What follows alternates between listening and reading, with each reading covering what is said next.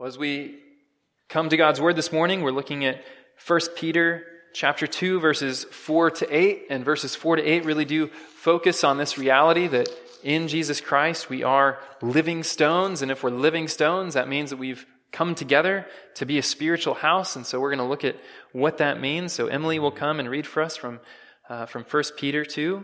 And then Nicholas will come and read for us from Isaiah 56. And Isaiah 56 is one of these great Old Testament promises that talks about one day God will have a people for himself that will be a holy priesthood. And that's something that Peter also mentions in his letter. So we'll see that from Isaiah. Next, Pat will come up and read for us from John 6, 35 to 40, which is just a great message of Jesus welcoming us to come to him. And that fits into the message of 1 Peter, because there Peter says that we're only built into the spiritual house as we come to Jesus. And so John 6 is reminding us to come to Jesus. And then lastly, Jen will come up and read for us from Colossians 1, which will remind us of the great transformation that happens when we come to Jesus, which again is reiterated for us in 1 Peter. So let's listen to the Word of God being read for us now. Emily, if you want to come on forward. 1 Peter 2, 4 through 8. As you come to him, a living stone, rejected by men, but in the sight of God, chosen and precious. You yourselves, like living stones, are being built up as a spiritual house, to be a holy priesthood, to offer spiritual sacrifices acceptable to God through Jesus Christ. For it stands in Scripture, Behold, I am laying in Zion a stone, a cornerstone, chosen and precious, and whoever believes in him will not be put to shame. So the honor is for you who believe, but for those who do not believe, the stone that the builders rejected has become the cornerstone, and a stone of stumbling and a rock of offense. They stumble because they disobey the word, as they were destined to do. Isaiah 56, verses 6 through 8. And the foreigners who join themselves to the Lord, to minister to him, to love the name of the Lord, and to be his servants. Everyone who keeps the Sabbath and does not profane it, and holds fast my covenant, these I will bring to my holy mountain, and make them joyful in my house of prayer. Their burnt offerings and their sacrifices will be accepted on my altar. For my house shall be called a house of prayer for all peoples. The Lord God, who gathers the outcasts of Israel, declares, I will gather yet others to him besides those already gathered. John 6:35 through 40. Jesus said to them, I am the bread of life. Whoever comes to me shall not hunger, and whoever believes in me shall never thirst. But I said to you that you have seen me, and yet you do not believe. All that the Father gives me will come to me, and whoever comes to me I will never cast out.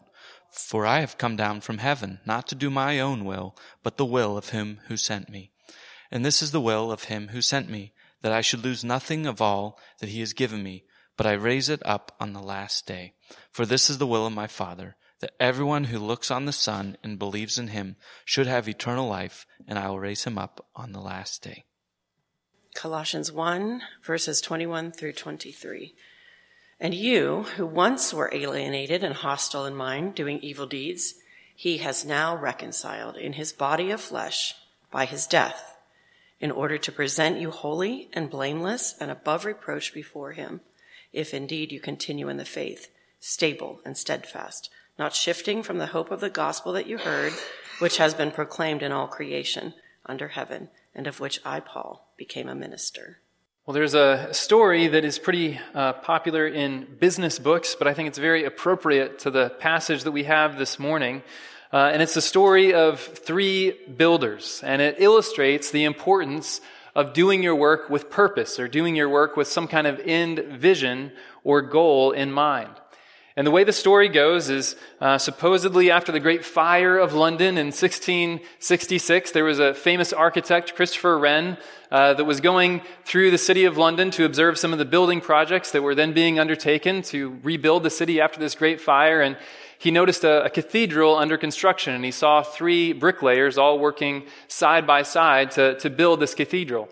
And he saw that they were working at different speeds, and he was wondering why this difference was taking place. And so he went up to the first bricklayer, and he said, "Sir, what are you doing?" And he said, "Well, I'm laying bricks. I have to feed my family, so that's what I'm doing. I'm laying bricks." And he went to the person who was working right next to him, and he said, "Sir, what are you doing?" And he says, "Well, I'm building a wall. It's going to be part of this building. That's what I'm doing." And then he went to the third builder who was doing the most excellent and the fastest work of them all, and he said, "What are you doing?" And he said, "Sir, I am building a cathedral to exalt God." And so what this parable, so to speak, illustrates for us is what a difference it makes to understand the big picture of what you're doing, right? If your only vision of what you're doing in the moment of laying bricks is that, well, I'm just laying bricks, I'm trying to feed my family, you're likely to not find much joy in that work, right? To see much purpose in it, to do it with real excellence, because you're just kind of trying to do the bare minimum to make it by. If, on the other hand, you can have the vision of the last man in that story, that you're building this great cathedral to glorify God, even if your purpose in it is very small, nevertheless, that gives you much more passion for the work, does it not? It gives you much more zeal, energy to see it completed. And that's very much the purpose of Peter in our text this morning. As he is writing to these Christians, he wants them to see the big picture of just what God's church is, the big picture of what God is accomplishing. So that even though they might be very discouraged by just their day-to-day circumstance, by the opposition and persecution that they're facing, nevertheless, they will be able to look to this grander scope of what God is doing. And when they see the grander scope, they'll be able to look past the daily suffering that they experience and look to the great things that God is accomplishing.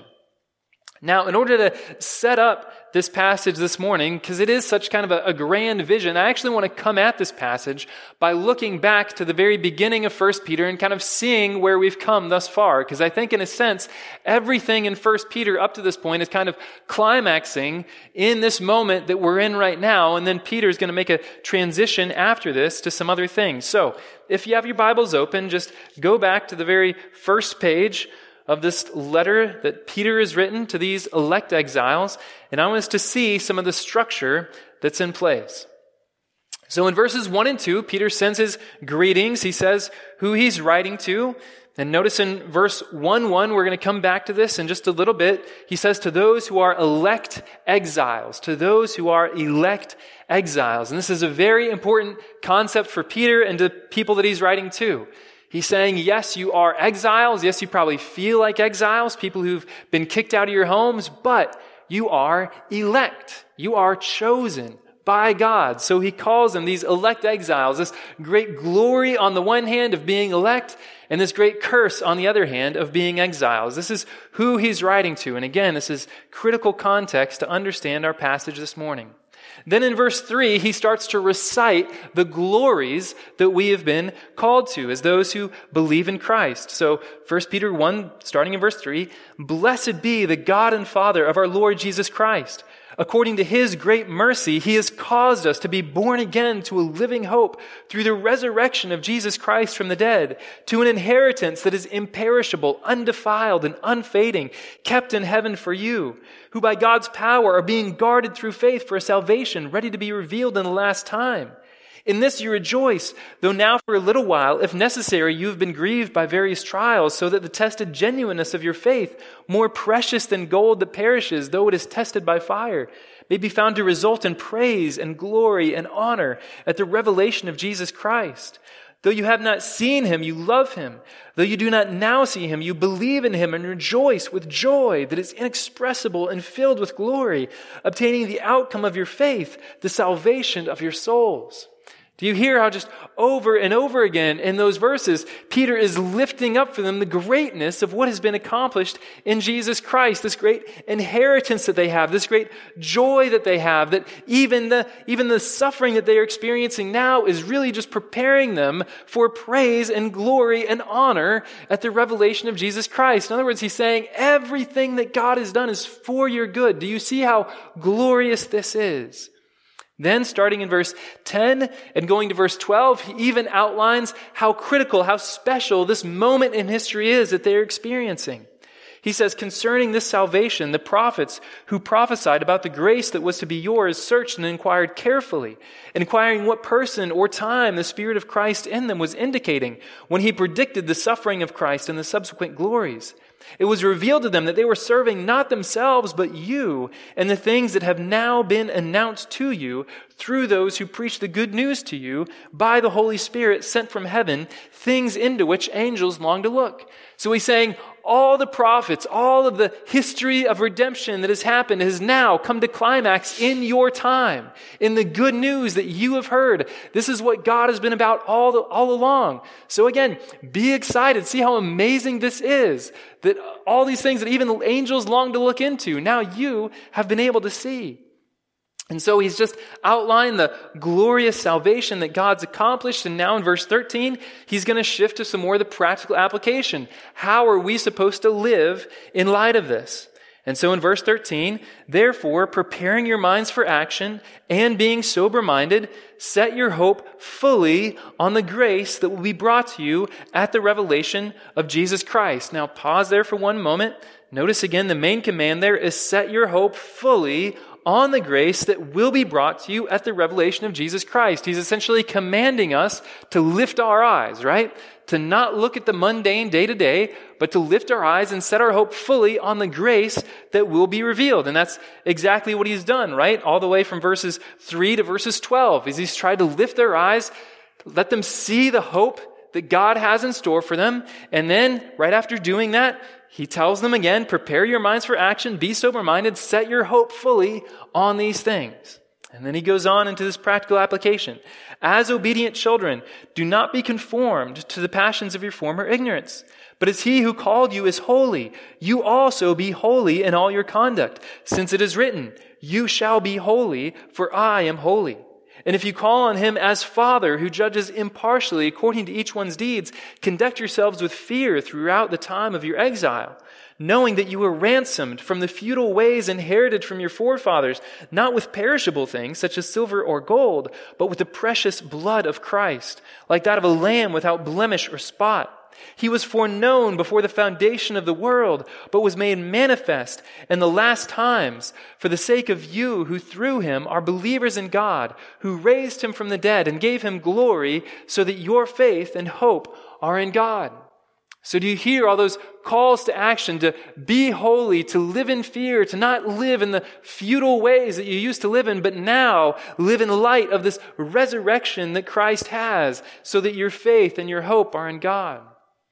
And then in verse 22, he's going to shift from what could be thought of as a more individual calling, this calling to holiness, to live in fear, these sort of things, to a very clearly corporate calling. So in verse 22, having purified your souls by your obedience to the truth for a sincere brotherly love, love one another earnestly from a pure heart, since you have been born again, not of perishable seed, but of imperishable, through the living and abiding word of God.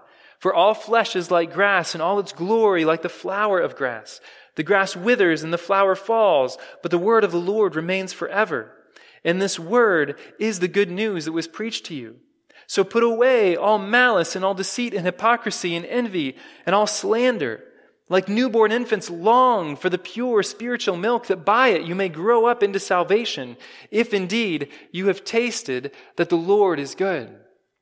So this is where we've come so far up to this point in 1 Peter. We've seen this glorious hope that we have in Jesus Christ, the amazing salvation that God has worked. And then we've seen the most essential aspects of our calling as Christians, to live holy lives, to live in fear, to love one another.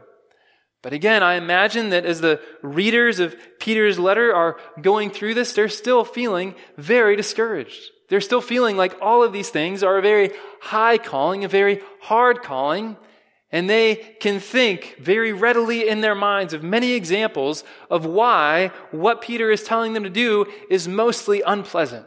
is mostly difficult. And as we go on through the letter of 1 Peter, we'll see more clearly some of the opposition, some of the persecution that these believers have been facing. But it is that opposition from the world that most clearly hinders their walking in all of these things. And I think that's why Peter is continually trying to lift their eyes to these eternal realities so they don't get bogged down in the here and now. Because yes, the here and now is going to be demoralizing. The here and now is not always going to be pleasant or fun. But when we lift our eyes up to the heavenly places, then we see the glorious things that we are called to.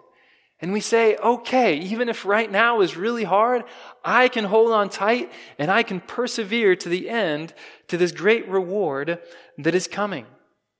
And so with that in mind, Peter now shifts to verse 4 of chapter 2. And again, he's reiterating this corporate identity that we have. He's thinking especially of how challenging this all must sound for the people that he's writing to. And he wants to lift their eyes again to the glorious hope of the corporate identity that we have in Jesus Christ. And so look now at verse 4 with me. It says, as you come to him. That's Jesus Christ. And notice from the end of verse 3, if indeed you have tasted that the Lord is good. So Peter here is calling Jesus Christ the Lord. He's saying that Jesus Christ is good, the Lord is good. And then verse 4, as you come to him, that is, as you come to Jesus Christ, a living stone, rejected by men, but in the sight of God, chosen and precious. Now just pause there. Why would Peter specify that about Jesus Christ? Specify that he has been rejected by men, but in the sight of God, chosen and precious.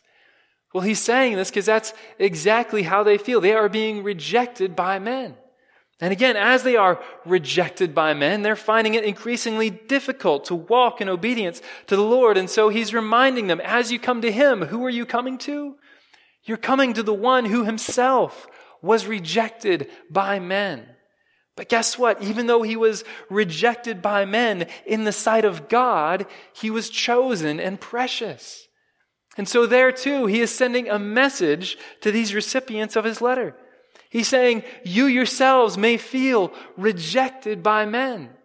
But even when you feel rejected by men, know that in the eyes of God, you are chosen and precious. Again, this is 1:1, right, where he called them elect exiles. He said, you have been chosen by God. You are precious in the sight of God, even though you are rejected by men. You are exiles. You've been cast out of your homes. But understand this eternal reality that you are chosen and precious. All right, so what's the significance of this? You've come to him. We've come to Jesus as a living stone, rejected by men, but in the sight of God, chosen and precious. Well, this is what it means. Verse 5, you yourselves, like living stones, are being built up as a spiritual house, to be a holy priesthood, to offer spiritual sacrifices acceptable to God through Jesus Christ. So that's what it's all building towards, is that statement there in verse 5. The statement that we are a spiritual house, that we are a chosen priesthood, and that we are a holy priesthood, that we offer spiritual sacrifices.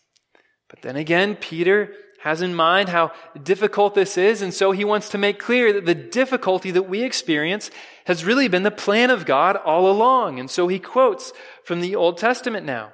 He says, for it stands in Scripture, behold, I am laying in Zion a stone, a cornerstone, chosen and precious. Hear those words again, chosen and precious. And whoever believes in him will not be put to shame. And then the start of verse 7, so the honor is for you who believe. The honor is for you who believe. So Peter's saying that even from Old Testament times, God had a plan to lay this stone in Zion, to build this building on top of this stone, and then all who believe in this stone have honor. This honor is for you who believe. But then, what about the rest? What about those who don't believe? That's the second half of verse 7. But for those who do not believe, the stone that the builders rejected has become the cornerstone. That is Jesus Christ, right? Jesus Christ was the one who was rejected. He was the stone that the builders rejected, and he himself has become the cornerstone. And then verse 8, and a stone of stumbling, a rock of offense. They stumble because they disobey the word as they were destined to do, or as they were appointed to do. Meaning God himself has appointed for Jesus Christ himself to be the stone that is either a stone unto salvation, a stone unto a beautiful temple of the Lord's building, or a stone that's going to trip you up so that you fall and you are destroyed. Jesus Christ is this dividing line. And so when we go into the world and we see that in the world there is indeed a dividing line, there are some people who hate us, who oppose us. There are some people who do not want to hear about Jesus Christ. We should not be surprised, right? Because Jesus is a stumbling stone. He has been set up to cause the stumbling of some. And they will stumble and they will fall because God has appointed for them to do that. And yet, the hope is that even as many as there may be that stumble upon the stumbling stone, that stumble upon Jesus Christ, there will be others that believe. And when they believe, what happens? Well, for them, Jesus Christ becomes this precious cornerstone, a chosen and precious cornerstone. And when Jesus Christ is this chosen and precious cornerstone, then we ourselves can be built into this beautiful structure that God is building around Jesus Christ. Those words at the very beginning of verse 4 do modify all these verses that come after when it says, as you come to him. As you come to him. It is as we come to Jesus Christ that we become this spiritual house that God is building. Jesus Christ is the foundation of this house in every way. Just as Jesus Christ is that first living stone and is the cornerstone, so as we contact him, we ourselves become living stones.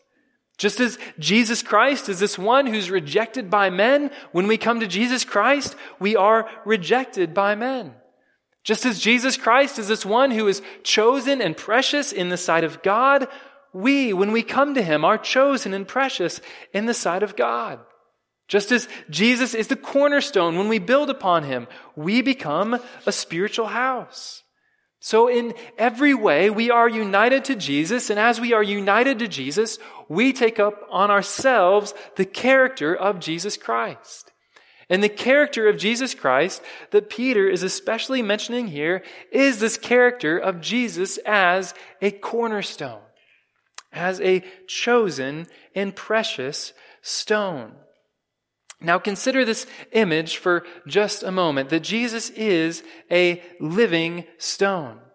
First, consider the idea that we are stones themselves, these stones made for building. We would maybe call them bricks today, but they could also just be stones that have already been cut and ready to laid into a house. But it's not a very majestic title, is it, to be called a brick, right? To say you're a stone. You're ready to go into a house, right? None of us like that identity. It doesn't seem like a very exalted identity. And again, I think this is part of why Peter uses it here, because the people that he's writing to, they don't feel very special, do they? They feel like they're stones. They feel like they're bricks. That's how they're being treated by the world around them. That's how they feel. They feel like they are just a big heap of rocks. And so they don't feel very special. But then Peter does this wonderful thing by adding this adjective to the word stone. They are not merely stones. They are not merely bricks. They are living stones. They are living bricks. And so, beloved, what God has done for us is that even though, yes, we don't have anything special in us, in and of ourselves, we are merely bricks, right? If you look at a wall made of brick, no one brick stands out, right? A brick is just a brick. They all look the same. And in one sense, that's all we are. We're just bricks.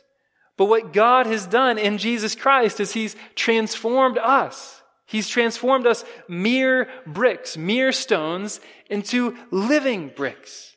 into living stones. So no longer are we merely these humble things only fit to be put together and look all plain and ordinary. Rather, we are these vibrant, living things by the power of Jesus Christ working in us.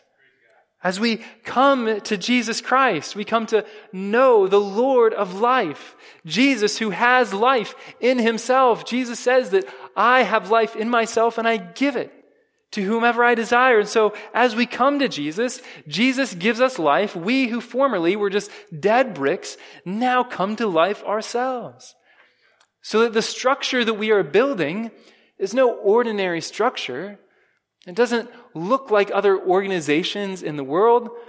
The building that is the church doesn't look like other buildings in the world. No, it's much more beautiful, much more majestic and transcendent, precisely because the life of Christ is working in us. So that he, who is the living stone, again verse 4, as you come to him, a living stone, rejected by men, but in the sight of God, chosen and precious, you yourselves like living stones. And so this is our privilege, beloved. On the one hand, yes, we understand that we are mere bricks, that we are humble bricks. But on the other hand, we understand that we have been made alive in Jesus Christ. And therefore, we are suitable for glorious purposes, and we can do things that no other brick can do by the power of Jesus Christ within us. Another thing about this image of being living stones or living bricks is that a brick really has no usefulness in isolation, right? Well, I found maybe some different odd jobs that you can use a brick for, to weigh things down or stuff like that. But for the most part, a brick is no good if you only have one brick, right? If you want to build anything, you need a lot of bricks. If you want to build a house, a wall, even if you want to build a little outdoor fire pit, something like that, you need a big stack of bricks. And so the other part of this image that Peter is calling our attention to is that when we are saved, when we become living stones, we are not saved to then go off into isolation to find our own calling, to find our own purpose, to work out our own salvation in isolation from others. Rather, because we are bricks, because we are stones, we are going to find our usefulness, we are going to find our purpose as we come into the house of God, as we come into the spiritual house. That's what living stones are for. That's what stones are for in general. They are for building. They are for a larger structure. If stones were just scattered all around across a field, it wouldn't mean anything. It wouldn't do any good. But when someone comes along and orders these bricks together, then they become something. They become something beautiful, something useful. And so it is with us, beloved. When we are saved, we come to Jesus Christ.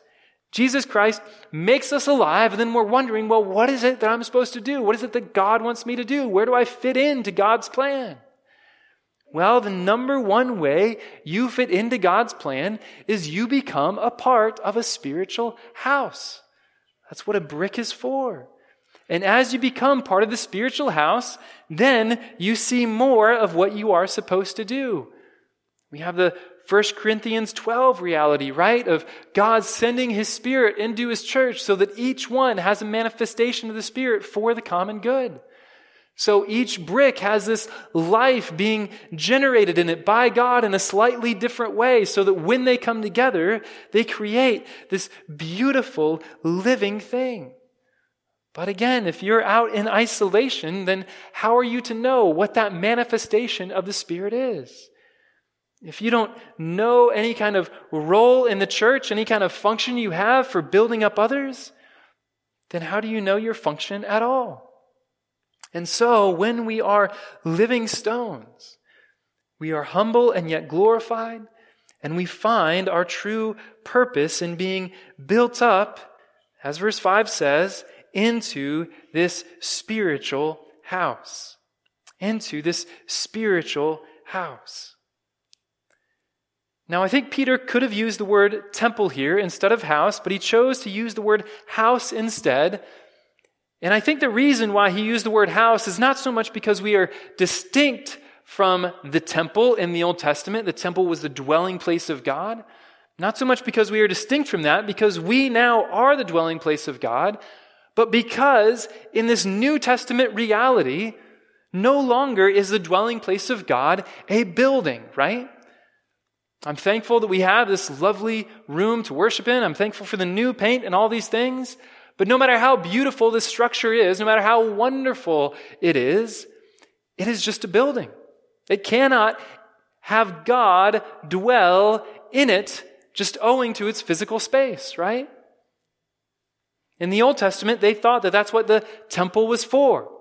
They thought that the temple was where God dwelt on the earth. And we do see a couple times in the Old Testament of God validating this, right? Coming down in a cloud of glory and dwelling in the temple. But the Old Testament also makes clear that God is too big. He is too majestic. He is too wonderful to dwell in a house made by human hands, right? Even to whatever extent the glory of the Lord may have existed in the temple, the reality was that the Lord still extended far beyond the temple. And so we now, in the New Testament, in the fulfillment of the time that all these prophets spoke to, we get to experience the reality of the Lord not living in a structure made by human hands, but living in us, the very image bearers of God. The living stones. God is making us into a spiritual house. Beloved, I believe there is something spiritually significant to the people of God coming together as we are this morning. As the living stones come together, we form a structure. When we form a structure, we form a place where the Spirit of God comes to dwell. That's why I pray every Sunday morning for more than an hour that, Lord, would you come and would you fill this place as your people come together? Again, not because there's anything special about this building or this location, but because the people of God, the living stones, are gathering together. And as the living stones gather together, we form this spiritual house so that the glory of God can come and dwell in our midst.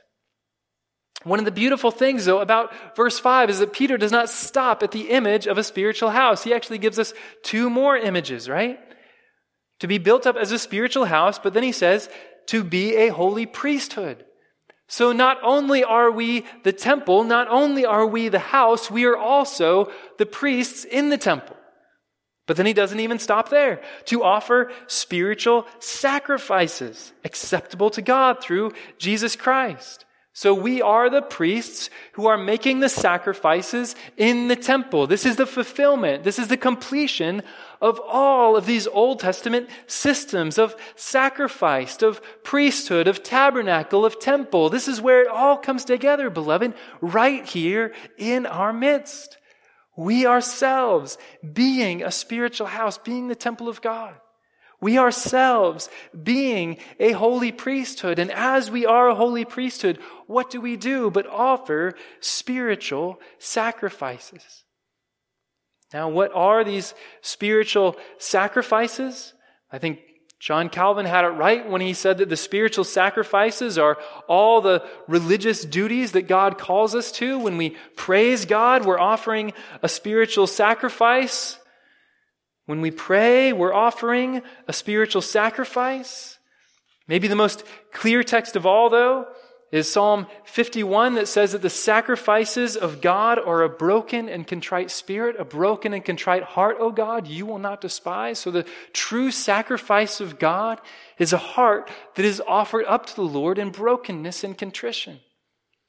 This is the essence of the spiritual sacrifice that we offer. We come together, and as we come together, we all confess together, Lord, none of us is good enough in ourselves.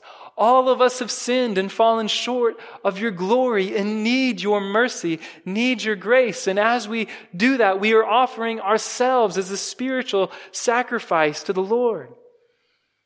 Indeed, the Apostle Paul in Romans 12 says that we ourselves are living sacrifices, that we place ourselves upon the altar, as it were, and become in our persons a sacrifice to God, asking that God would wholly burn up our lives, wholly burn up ourselves in an offering of praise and worship to Him so that He can be glorified around us, so that He can be glorified in our neighborhoods and in the nations.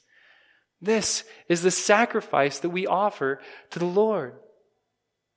But beloved, all of these things are themselves done in union with Jesus Christ as we come to Him. We don't come to Jesus Christ and then Jesus Christ somehow sends us out away from Him to be a spiritual house or a holy priesthood to offer spiritual sacrifices. No, Jesus Himself is part of us as the structure. Again, this quotation, I am laying in Zion a stone, a cornerstone, chosen and precious. So Jesus Himself is the stone that makes up the most precious, the most important stone in our house. He is the chief cornerstone. Jesus is also the perfect high priest, right? When we go to the book of Hebrews, we see how Jesus is the one high priest who finally entered into the Holy of Holies in the temple and rent the veil so that now all of us can enter in as priests. And so even as we pursue this identity of being a holy priesthood, we only pursue it in union with Jesus Christ. And as we ourselves offer spiritual sacrifices and ask that God would make our lives spiritual sacrifices, we recognize that Jesus Christ is the first and the final sacrifice. Amen? He is the one that came first and that truly offered His life up to God the Father so that we ourselves could be redeemed as He hung upon the cross and welcomed all to come to Him because of the perfection of His sacrifice. And so as we come together as the church now, beloved, as the spiritual house, we come together in Jesus Christ, who is truly the dwelling place of God, who is the temple of God. And we come together to be holy priests because Jesus Himself is the great high priest. And we come together to offer spiritual sacrifices because Jesus Himself is the perfect sacrifice. And so our hope for performing any of this, our hope for completing any of this, is in our union with Jesus Christ, is in our knowing of Jesus Christ. The more we know Him, the more we love Him, the closer we are to Him, the more we will know our identity as a spiritual house, the more we will know our status as priests, and the more we will know those sacrifices that we must offer up to God through Him. And so, beloved, if I could have one plea to you this morning, it would be the plea that Peter makes here. Come to Him. Come to Jesus Christ. As you come to Him, you will know the majesty of being this spiritual house, of being not only this physical temple, this structure that existed on a hill in Jerusalem, but of being a spiritual household, of being a family of God, where when we come together, the very presence of God is in our midst. And we know that thing that we were created for above all things, fellowship with God, knowing God. And so come to Jesus. Become part of this spiritual house. Become part of this holy priesthood. Offer your life as a spiritual sacrifice to God. And beloved, if you do that, you will not be cast out. As we read in the book of John, Jesus welcomes all who come to Him. If we want to be a living stone, there's only one way to come to Him, and that is as a dead stone first, right? We can only come to Him as dead stones, and when we come to Him, He makes us alive. If we want to be a holy priest, we can only come to Him when we are defiled and let Him make us holy. And if we want to be a spiritual sacrifice, we can only come to Him when we are unspiritual and have Him pour His Spirit into our hearts. And so, beloved, if you feel defiled this morning, if you feel dead and useless, if you feel wholly unspiritual, then go to Jesus. Run to Him and He will give you life. He will make you part of this beautiful structure, beloved. And if you don't come to Jesus in that way, if you don't come to him for life, verse 8 does warn that he will be a stone of stumbling and a rock of offense. Beloved, I plead with you to not stumble over Jesus Christ this morning. Don't look to him and say, no, boring, or I've seen a million like him, and turn somewhere else. If you do that, you will stumble and fall. But if you come to him and you say, there is a beautiful, precious gemstone, a precious cornerstone, I want to be built upon him, then he will give you life. He will build you into his spiritual house, and you will receive the glory, the majesty, the wonder of all that he has to offer in making you a temple and a priest and an offering. Would you pray with me now?